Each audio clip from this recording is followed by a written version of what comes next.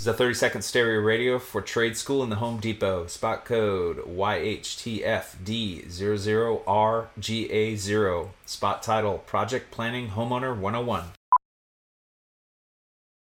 So you're ready to tackle a home improvement project on your own. Let's make a plan. Take a free workshop from the Home Depot and get live help from our expert associates.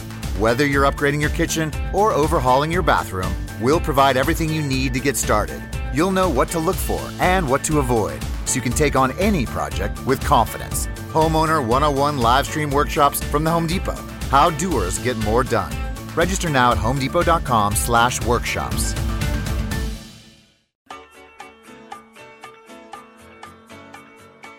Now back to Riffin' with Raph and AD on 93.7 The Ticket and theticketfm.com. We are back, riffing with Raph and AD on this Wednesday night.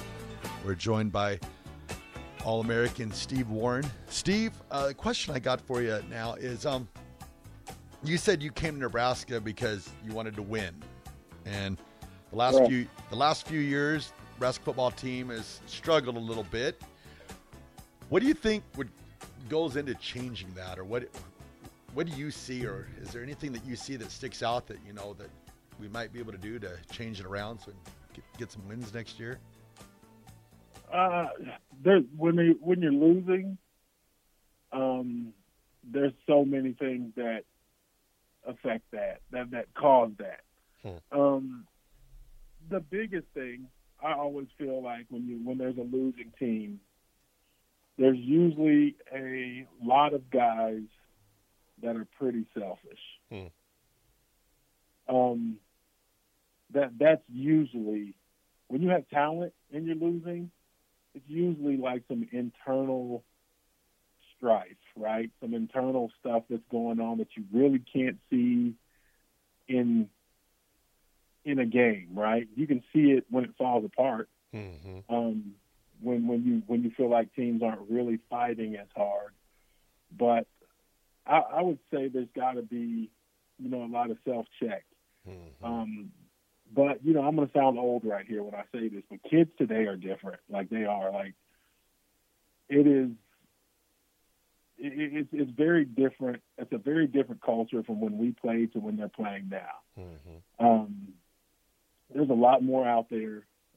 It's a lot easier to quit and to move on than it was when we were playing. A lot of times, AD, there's a lot of guys that if the portal was as hot as it is now, then I've been gone.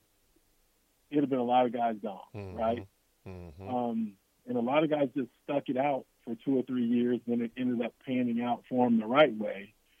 But there was a lot of guys that would have left in those first couple years, and it would have been different. So I think there's so many things now that cause teams not to be great. But I always kind of point the finger back to there's something internal that's got to change. Because X's and O's are S's and O's, right? That's right. A lot of times it's not about a great play call. It's about a player making a great play. And when things aren't going well, it's if you're not a cohesive team and you've got a lot of selfish guys, it's not going to turn the corner on its own. That's something that's got to be done together. So if they want to win, they're going to have to figure it out together. Coaches can only do so much. It was just when we were playing at Nebraska, like Coach McBride didn't make a lot of great defensive calls.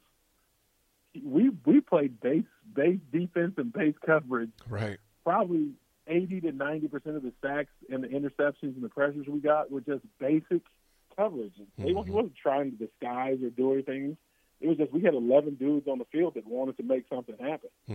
And we loved each other and we played for each other. And we held each other accountable.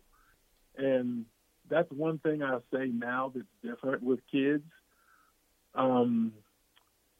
There's not a lot of accountability with each other. Everybody wants to be pretty cool. And I can say that because I coach, right? I train. Right.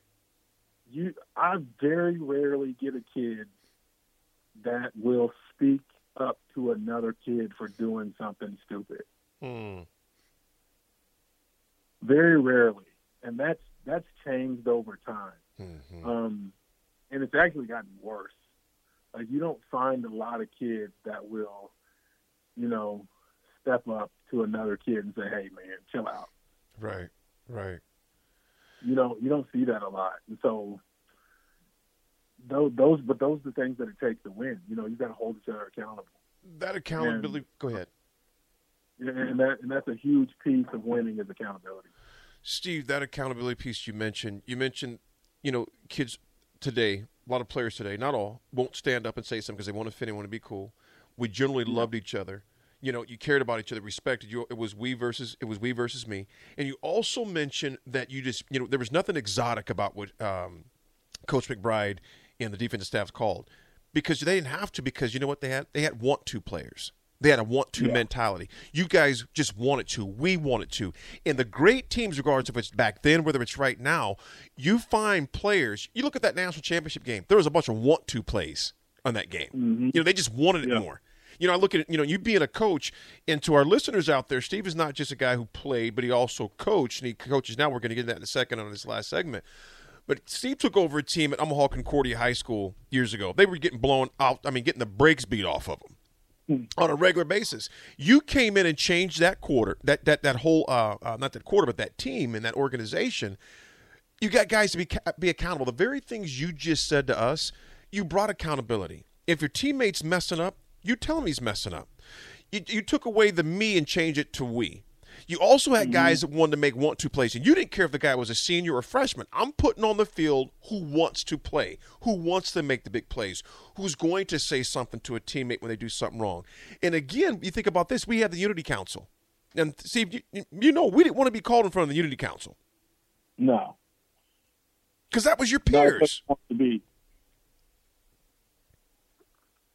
Hello? Go ahead. Well, I can still hear you, brother. Yeah, I said, no, not a place you wanted to be. I ended up there once or twice. Yeah.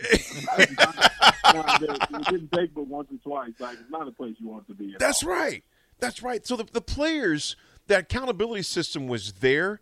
And you know what, Steve, I want to segue in this because you've created that. You just didn't talk about, these kids today need to change. Because we hear a lot about what people say about these kids today. Well, these kids today are soft. Not that you've said that, but you've heard it, what you do. These kids are soft, and these kids are trophy generation. My response to that is, who's giving out the trophies? We have nurtured and cultivated a culture we despise. So we've nurtured the cause, but we curse the effects of it. You didn't just talk about it. You said, I'm going to do something with it. Back in 2006, when you created the Dream Mentoring Academy. Steve, real fast, tell us about that and why you started it. It was to help. When I finished playing, I didn't quite know what I wanted to do. So, my playing career ended sooner than I'd liked it to. I ended up playing 6 years professional ball total. But when I finished, I just didn't want to go sit behind the desk, and I always felt like, business-wise, I could go do a lot of things and help run companies and change the culture from inside from a CEO standpoint. But I wanted to go do something that was really community-driven and helping kids out. And I'd always kind of been placed in a role to where I was either like a counselor to my friends or to their friends, or for one reason or another, I was kind of ended up being the guy that people came to talk to about things. When I was in college, there would be parents that would bring their kids to my doorstep and say, "Hey, will you talk to Jimmy because he's messing up?" So it was something that was always kind of in me.